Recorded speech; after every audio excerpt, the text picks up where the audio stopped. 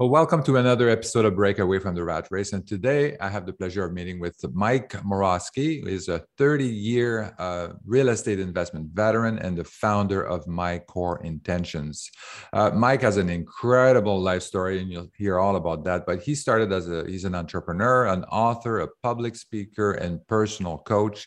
And he has a deep desire to help others live an extraordinary life. I really like that so he has control over like $285 million in real estate transactions.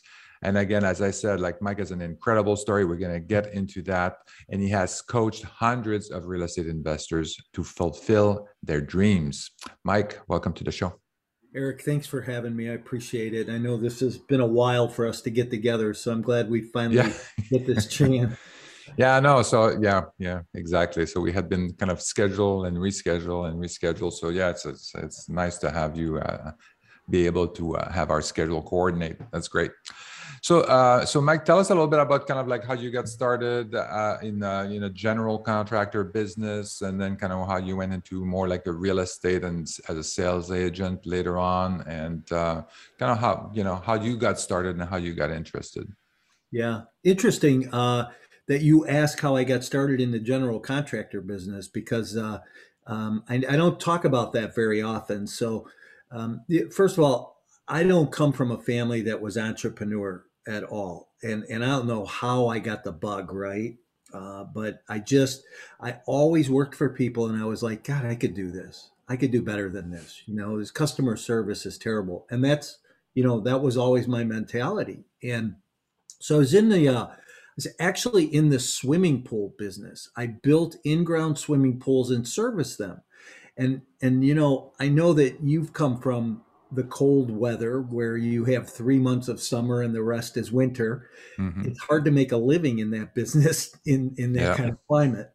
So I would hire guys in the springtime. I'd train them, spend a bunch of time and money on them, get them up to speed. They'd work all summer. Come wintertime, we'd close swimming pools. I'd have to put them on unemployment, hope they'd come back in the springtime, and they wouldn't. They'd go find another job and wouldn't come back. So now I was training guys again. So this rat race that I was in, it got me to a point where I was like, I have to do something different. I have to keep these guys busy all year long. Hmm. So I started doing kitchen and bath remodeling, which led into room additions. And before I knew it, I had this general contracting company, residential, that I was like, holy cow, how did I get here? And I burned out. I woke up one morning, I looked at my wife and I said, I can't do this anymore. I just so we sold the company and I took a year off, you know. Oh, wow. Um, It's so interesting too. Like, yeah, I mean, I talk a lot about mindset as well, and kind of like how people that when you're working full time for a company, it's kind of easy. I mean, you work hard and everything, but it's kind of your life, your path is determined for you, and you just kind of follow along. Um, but when you have your own business, when you're an entrepreneur, I mean, you have to make things happen. Things don't happen naturally. right. You have to make things happen every day. And like you did too, you have to look at, okay, well, I'm in this cycle now where I lose all my employees in October, November, and then I have to retrain a whole bunch of new people. So how do I adjust my company? How do I adjust my business so that I can be year round and all of that? And then the other thing too is that kind of like how to do the work and life balance. So that's very interesting. Yeah, it was interesting. So, I took a year off and didn't know Mhm. what I was going to do.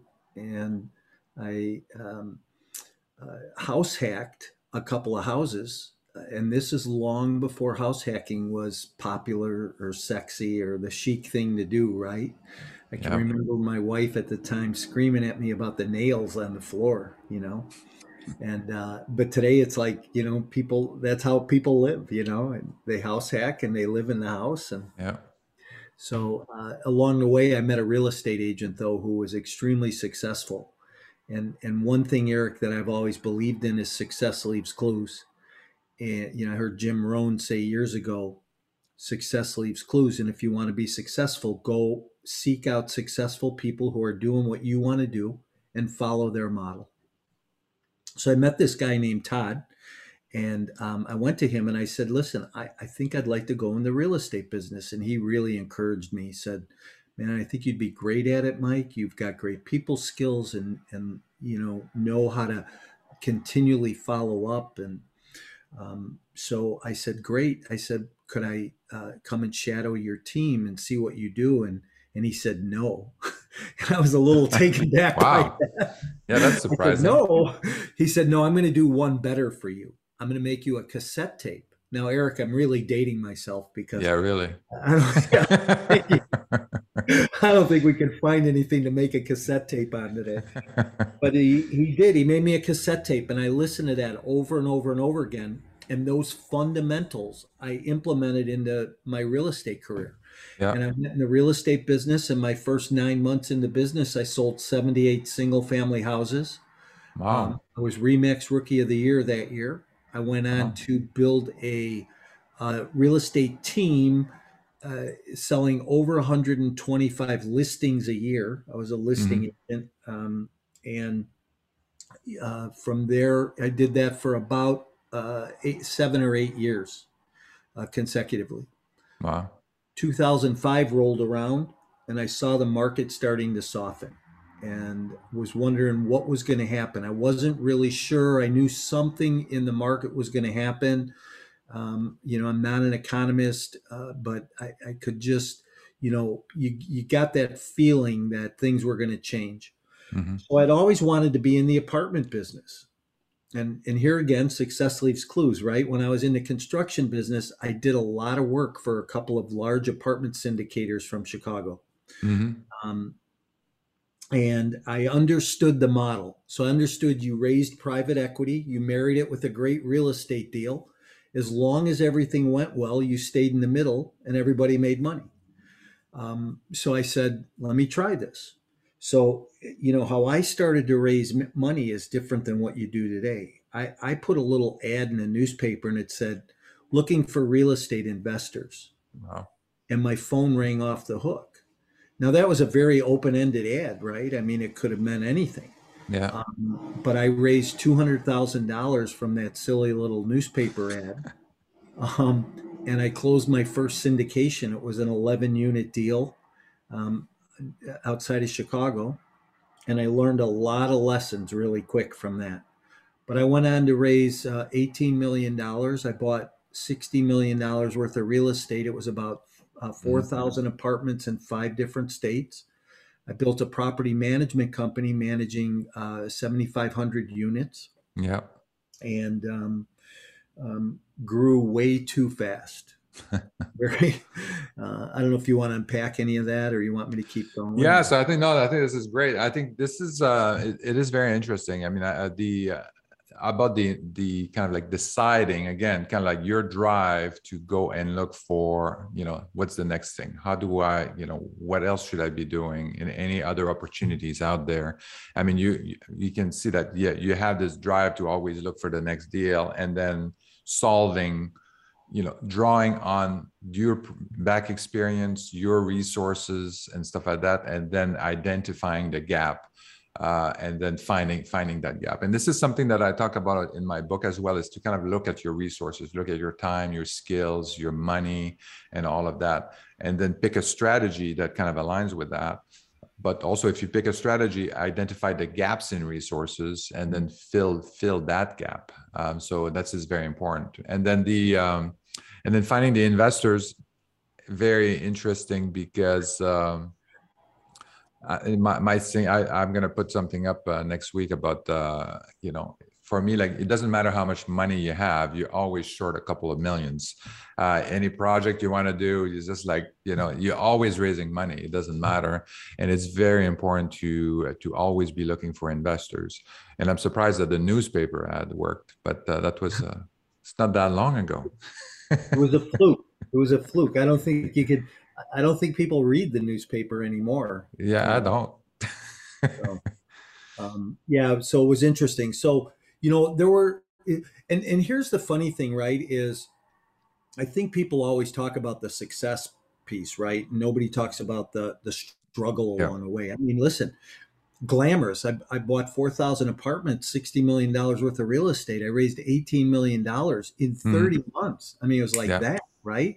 Because I love doing what I'm doing. I'm Yeah. passionate about it, But you mentioned it, find your niche and work in your niche, and that's what I Yeah. did, Yeah. right?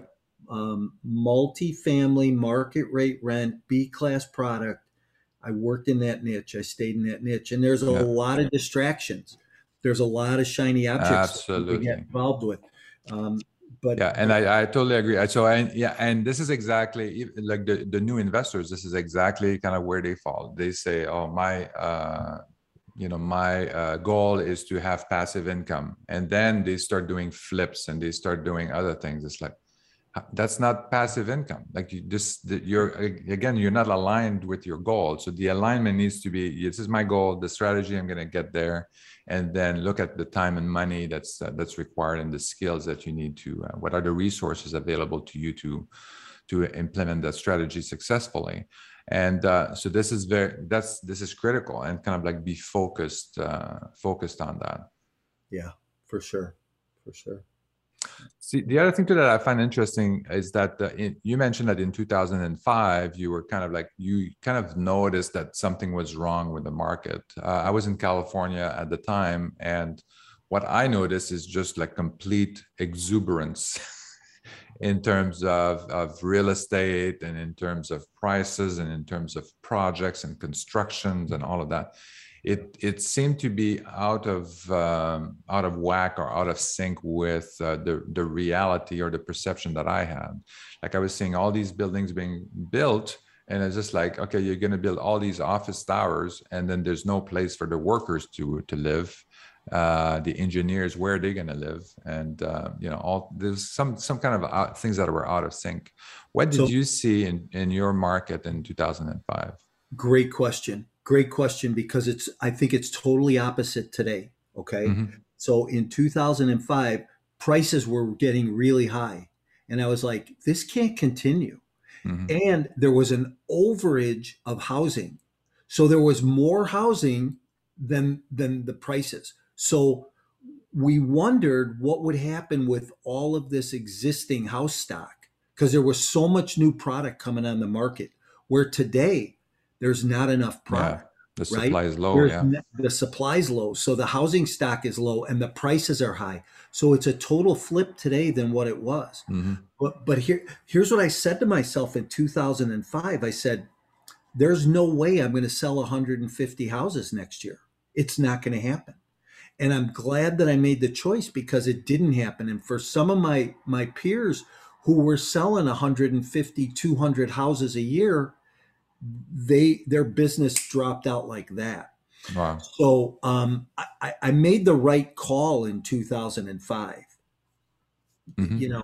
Listen, I'll tell a quick story. So I was with a guy one time. We were going to his boat, and there's a chain of lakes not far from where I live, and we were going to his boat, and we're driving through this town. And I said, "Hey, Fred, you see this corner here?" I said, "Be a great corner for a White Hen." White Hen used to be a little convenience shopping store, right? Like Okay. Okay. 7-Eleven, maybe you Yeah. Yeah. Yeah. have in Yep. California. Mm-hmm. And he goes, "No way, you're crazy. You're out of your mind." 2 weeks later, we're going to the boat, and there's a sign on that corner that says "Coming soon, White Hen." I said, "Fred, see, I told you." So I kind of sometimes I have this vision, Eric, of Yeah. things that are going to happen. Not always, but sometimes. So what is important, I mean, I'm in the risk management business. That's kind of how I see things. And people tend to try to predict the one outcome. And I think that's the wrong way of doing it. And the way to do it is like, here's an array of outcomes that, and I want to position myself to kind of like I want to position myself the best way that I can, knowing all the different outcomes and what are the most likely outcomes. There's some that are like very, very negative, but they're not going to happen. Some that are extremely positive, they're also not going to happen. So where are kind of like the bulk, where's the probability that, or the most likely scenarios or outcomes that are going to be? And then you position your portfolio, your investment, your effort to kind of like be in the sweet spot of these different outcomes. So I wrote a book called Exit Plan, Your Mm-hmm. Complete Guide to Multifamily Investing and Why You Need an Exit Plan Before You Buy. And I actually love to give your listeners a copy. Oh yeah, absolutely. You know, Yeah, we'll put the link in the show yeah. notes. So here's what I talk about in there is that I've spent hundreds of thousands of dollars on coaching and training and books and tapes and seminars and some great teachers, some great trainers, but everybody teaches you how to get in a deal, how to find a deal, how to operate a deal. Nobody teaches you how to get out. Yeah. Getting out doesn't always mean getting out. Yeah. There's multiple exit plans, and that's what you're talking about. You have to have these multiple options, right? Yeah. So exiting might mean recapitalizing, bringing a partner in, doing an exchange, doing something that you don't give up control, or maybe it is giving up control, but where do you maximize your profit? And you need to know that before you ever even close on the deal or purchase it. And I'm an advocate for that. So that's Mm-hmm. kind of what you're talking about. So Yes, absolutely. that's why I wanted to throw that in, Yeah. at this point. Yeah, I love opportunities where I have multiple exit strategies. That's why I like the single family turnkey, or the single family rentals. I think it's great. You have many opportunities. Multifamily apartments, you also have multiple kind of exit strategies that you can do. But I can right now the single families, they're rentals, but I can renovate them differently and then turn them into a retail property for an owner occupied house. I can do like seller financing. I can do like package them. I can do all kinds of things and do all kinds of different exit plans that I can do for those. So I like that. And it's similar with the multifamily business too. Like you have the opportunity to exit differently, to kind of refinance, get most of your money out or all your money out, and then continue to operate and get great cash flow. So I really like that. And commercial, you also have, if you're looking at it in a very long investment horizon, like 25 years, you may end up also that, hey, we're going to tear it down and build, double the size of the building. Yeah. So yeah, when you lots can of double the footprint, it makes more sense. And when you look at markets like Seattle, right, where it's really hard to find an infill project, Mm-hmm. Manhattan, those are markets that are tough to find those infill projects. Mm-hmm. Yeah, the other thing too that I like about your story too, like you mentioned earlier, a lot of people are talking about the success. Everybody wants to talk about success. Everybody wants to hear about success. But what I like about you is that you're very transparent, and you also talk about kind of like the things that really didn't go so well. And we're going to talk about the big ones in a few minutes, but so in 2000, so that transition, these transitions are difficult. I mean, when you are all of a sudden you're a real estate broker, you have a team of real estate agents working for you and doing so many deals. Now you're saying, okay, well, that's not going to happen this year. I can't commit to that because the market is softening. I'm going to kind of like pivot a little bit and go to multifamily, try to find some investors and all of that. So this is a difficult transition for your team that's looking up to you, the team that you're leading of real estate brokers, but also kind of getting into this new business. So how do you, like, what are some of the lessons learned there? Yeah. You mean in making the transition? Yeah. In making the I think transition. I think when you make a transition, you have to plan it. You have to look at what the possibilities are and the possibilities of what can happen. I think sometimes as entrepreneurs, we run at things and we miss some of the details and red flags along the way. You know, I always I like this story. So I'm looking at a 350 unit apartment complex in Dallas, Hmm. and it's a spring morning. And I want you to picture this. If you're driving, don't close your eyes. If you're not, maybe you could close your eyes. But it's a spring morning. The dew's coming off the swimming pool. The steam's coming off the swimming pool. The dew's sitting on the grass. You can hear the landscaper in the distance cutting the grass. You can smell the fresh cut grass.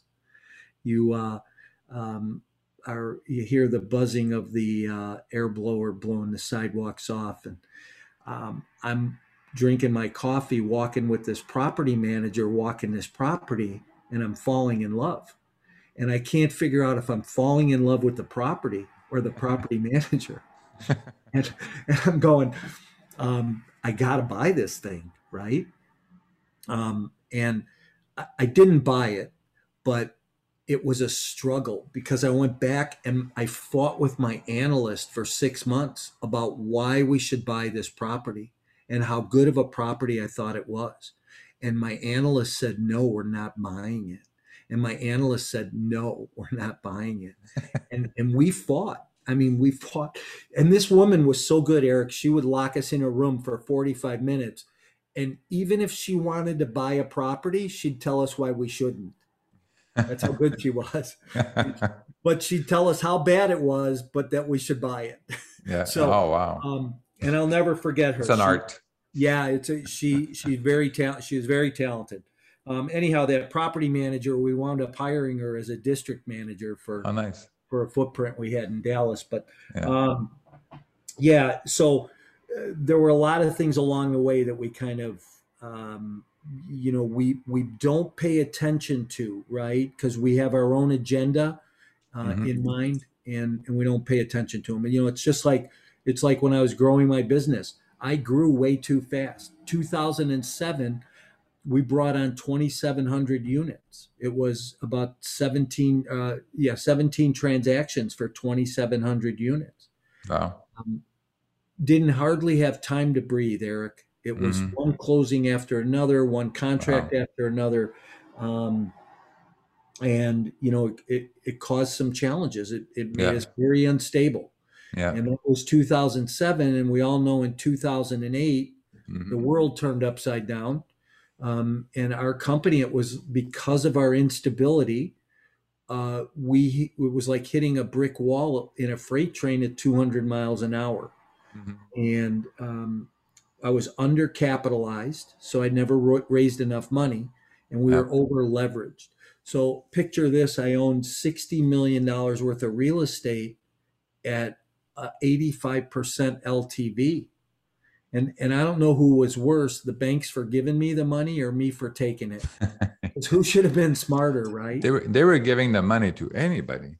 Well, not People, anybody, but but they were pretty lenient about getting money. yeah, The criteria were pretty loose and all that. If you had a good people were relationship, people were throwing money at you, yeah, just yeah, throwing money at you.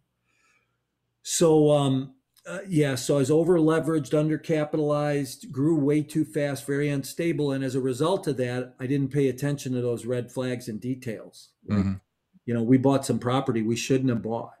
yeah. Um, I brought some investors in my company we shouldn't have brought in.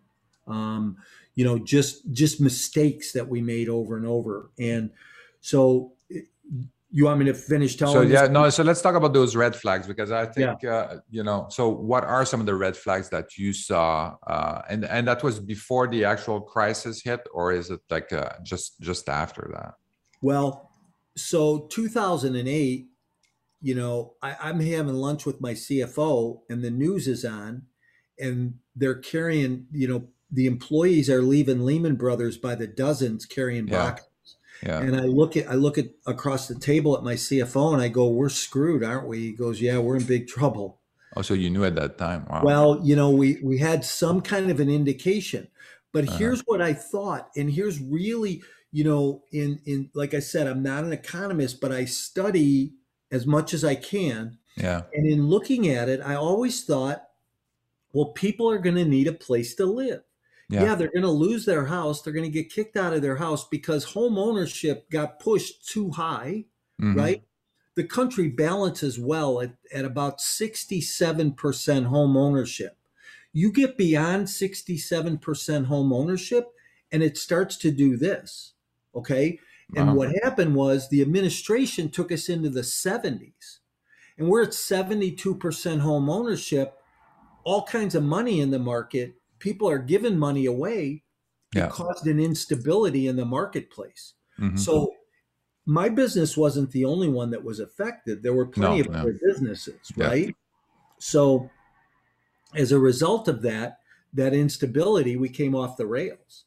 But I thought, well, people are going to need a place to live. So it's not going to affect the commercial Yeah. market. Yeah, it might affect retail and it might affect the office space because people are going to lose their jobs and they're going to lose their houses and the foreclosure rate's going to go high. But Hmm. I never thought that uh, people were going to need a place to live. Yeah. Here's where it made a lot of sense to me. It's like the first quarter of 2009, I get a phone call from a property manager on a property we own in Indiana. And she says to me, she's in tears. And I'm like, Tiffany, what's wrong? She says, I've got 32 moving trucks in the parking lot this morning. It's a Monday morning. She goes, I don't have a scheduled move out for 45 days. I'm Wow. like, I'm like, I'm like, what? I'm dumbfounded. So we go down there, and people moved out of apartments in droves. Now, here's what Wow. happened, right? We were in markets that were pretty heavily capitalized in the car industry, in the Uh-huh. Yeah. Hmm. transportation industry, and in 2008, those were the two worst industries after the housing market Yeah. to get clobbered, right? Hmm. So when you take, this particular property happened to be in a town that 30% of the businesses were manufacturing companies that manufactured parts for cars, Yeah. knobs for radios, dashboards, seat liners, seat springs, those types of parts. And they went out of business. They just, and that caused, those types of things happened a lot. That was all in the Ohio Valley, right? Hmm. Hmm. So, um, our better operating properties were in the South. So Yeah. anything we owned in Dallas or Alabama tended to operate a little bit better. But it was Yeah. that Ohio Valley stuff that got hurt pretty bad.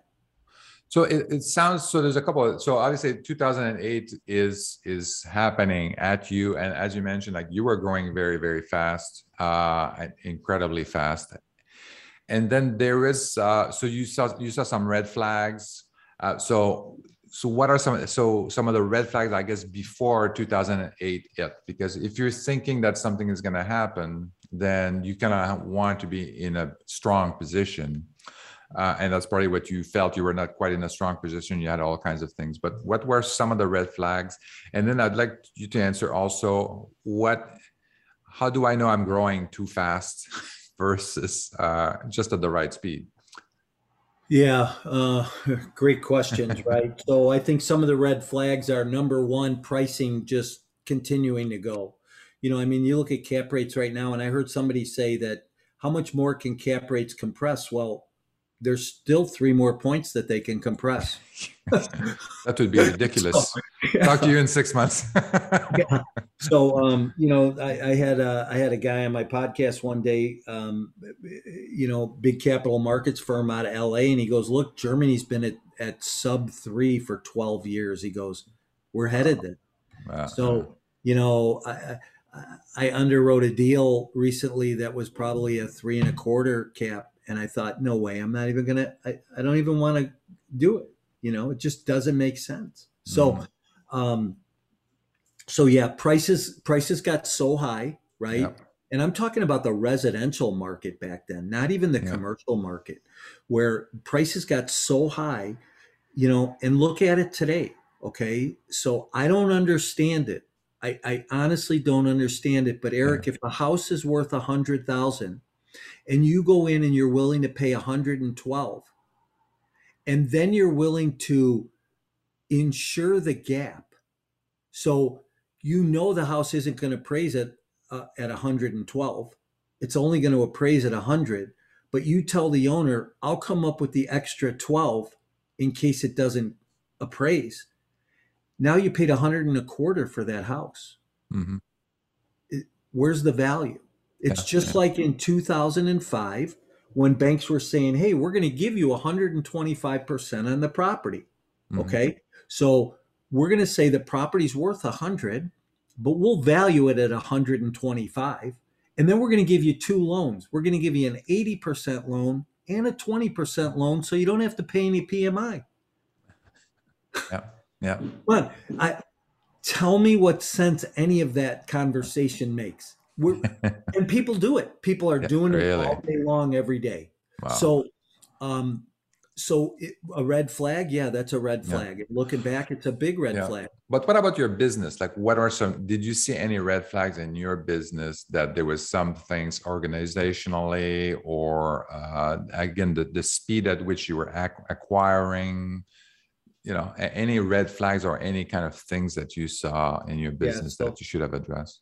So when I was growing really fast, we didn't have enough time to stabilize properties behind us. So I'd close 100 units, and then next week I'd close 100 more. Nobody, my team dropped the ball as far as stabilizing those units behind us. Uh-huh.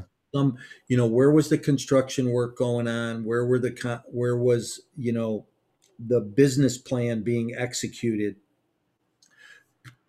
Poor execution is the detriment of any business. Hmm. We can have a great plan, a great paper on plan, but unless we execute properly, it's worthless paper. Hmm. Yeah. So I saw it going on here. Here's an example.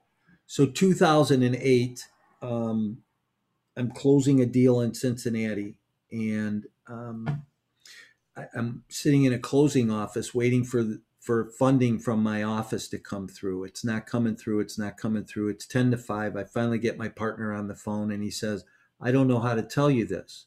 Well, when your partner tells you, when you're looking for $500,000 and your partner says, I don't know how to tell you this, Nothing good happens after somebody says that's right. that. Nothing good happened after that.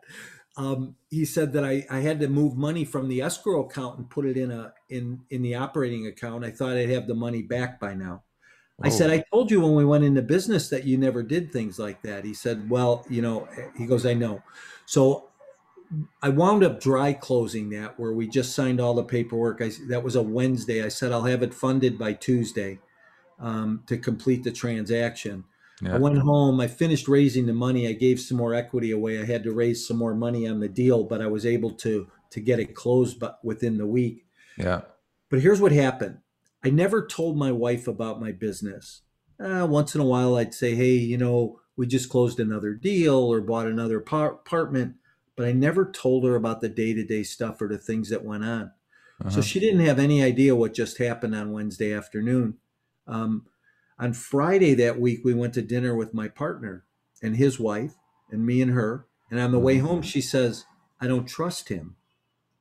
I said, oh, honey, don't worry about it. Thinking I'm a good husband. I got this under control. You're safe. Don't worry about it.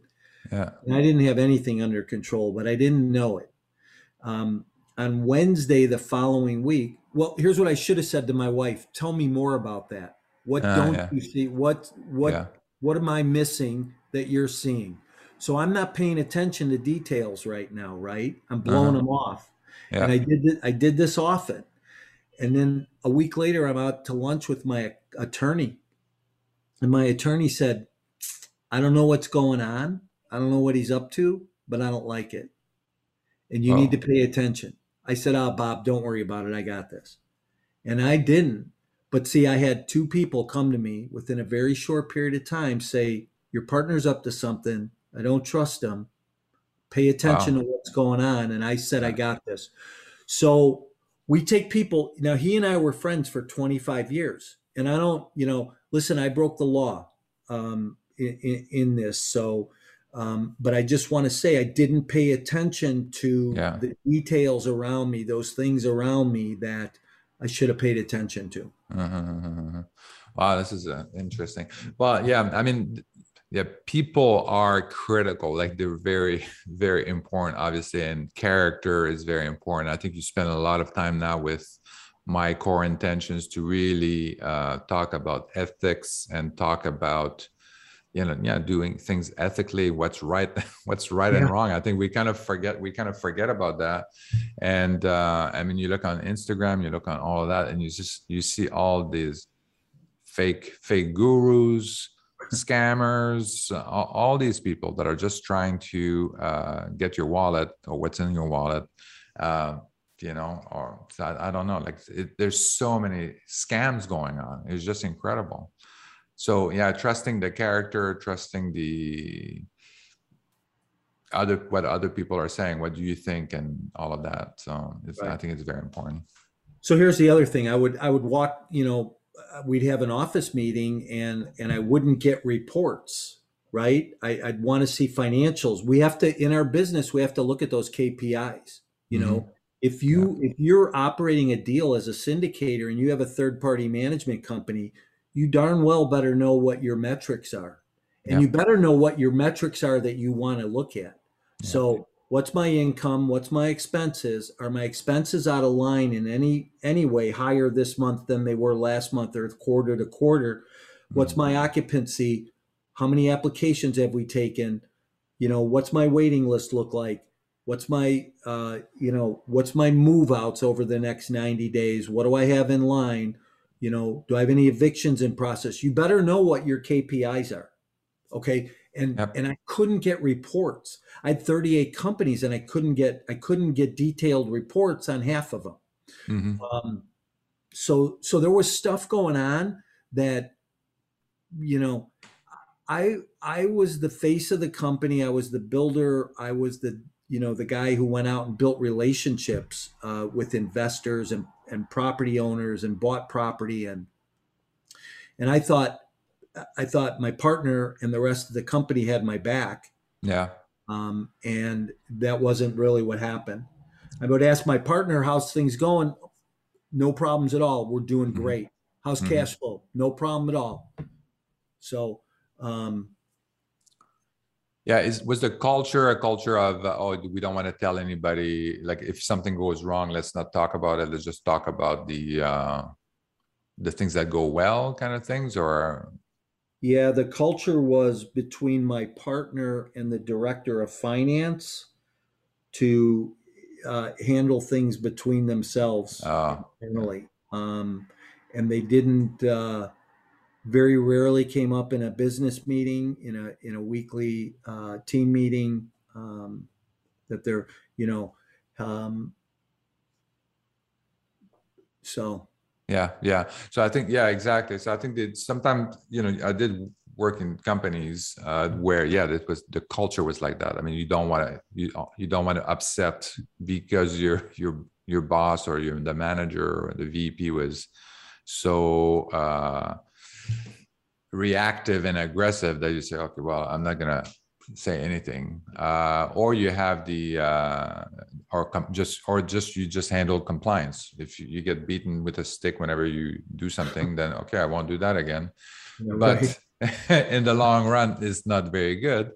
So so yeah, I worked with a couple of companies like that were just the culture was not open. It was not an open communication culture, and then if there was any problems, they were kind of buried, and Right. then you would eventually they're going to surface one way or another, and then it was cover your assets, for the to make sure that you are not fired or removed from the project or something like that. So that's kind of interesting.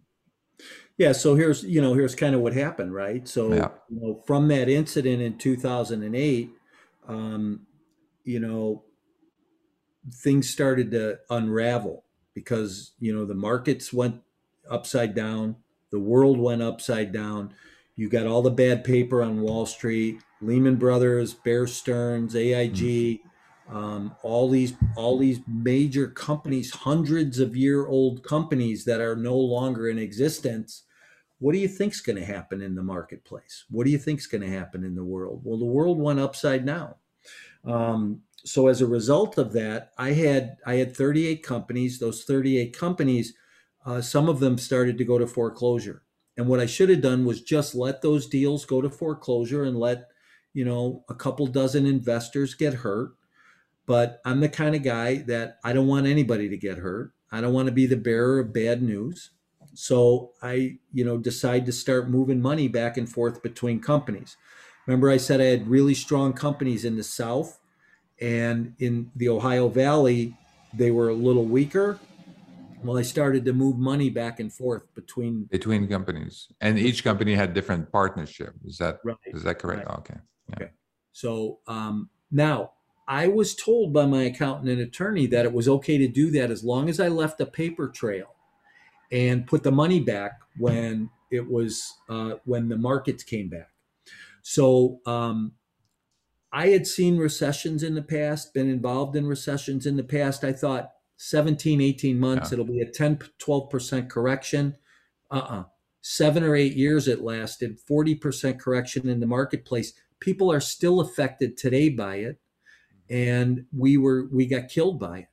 So I'm moving money back and forth, and I didn't disclose it to my investors. So because I didn't disclose it to my investors, I wound up being charged on wire fraud and mail fraud charges and ultimately sentenced to 10 years in federal prison. So let's talk about the structure of that. So basically, you own an apartment building, let's say in Indiana. You create an LLC to basically own that. So that's one of the companies that you would have. You Right. have, and then you would have partners on that. If it was a syndication, you have a number of partners, and then so this is supposed to be one entity, and it's supposed to have its own accounting, its own things. And then Right. you have another apartment building in Cincinnati, again another LLC, another set of investors, and all of that, and you're managing all of those as separate entities. There's some communications that need to happen with the partners whenever things go well and things don't go so well financially. And then, but yeah, crossing, like I've never heard that about crossing funds, but sometimes you have. Yeah. So normally it's, but you didn't want to go back to the investors and say, hey, we're having some struggles with the cash flow. We had 30 move outs for that building that we didn't expect. So we're not going to be able to pay the mortgage. So everybody needs to get their checkbooks out. Here's the deal. There's typically in the PPM, there's a provision for a cash call. Well, Yeah. The markets were so robust in 2005 and 6. And remember, I said I didn't think that the commercial market would get hit. Yeah. I told my attorney, I said, let's pull that provision out of the PPM. Oh, okay. Because I think it'll be a great opportunity for investors, and we can use it as a sales tool to bring more investors in.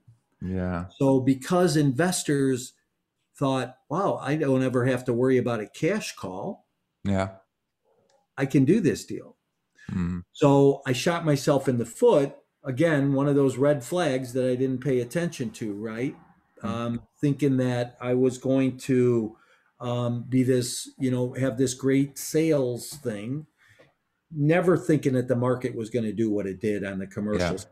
And it did. So I pulled the provision out. So because of that, because I didn't like to tell anybody bad news, because I didn't want to go back to the investors and say, hey, listen, these markets suck and we're in big trouble.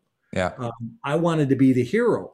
And I thought, it's just a few months. This will pass and we'll put this money back. The markets are going to correct.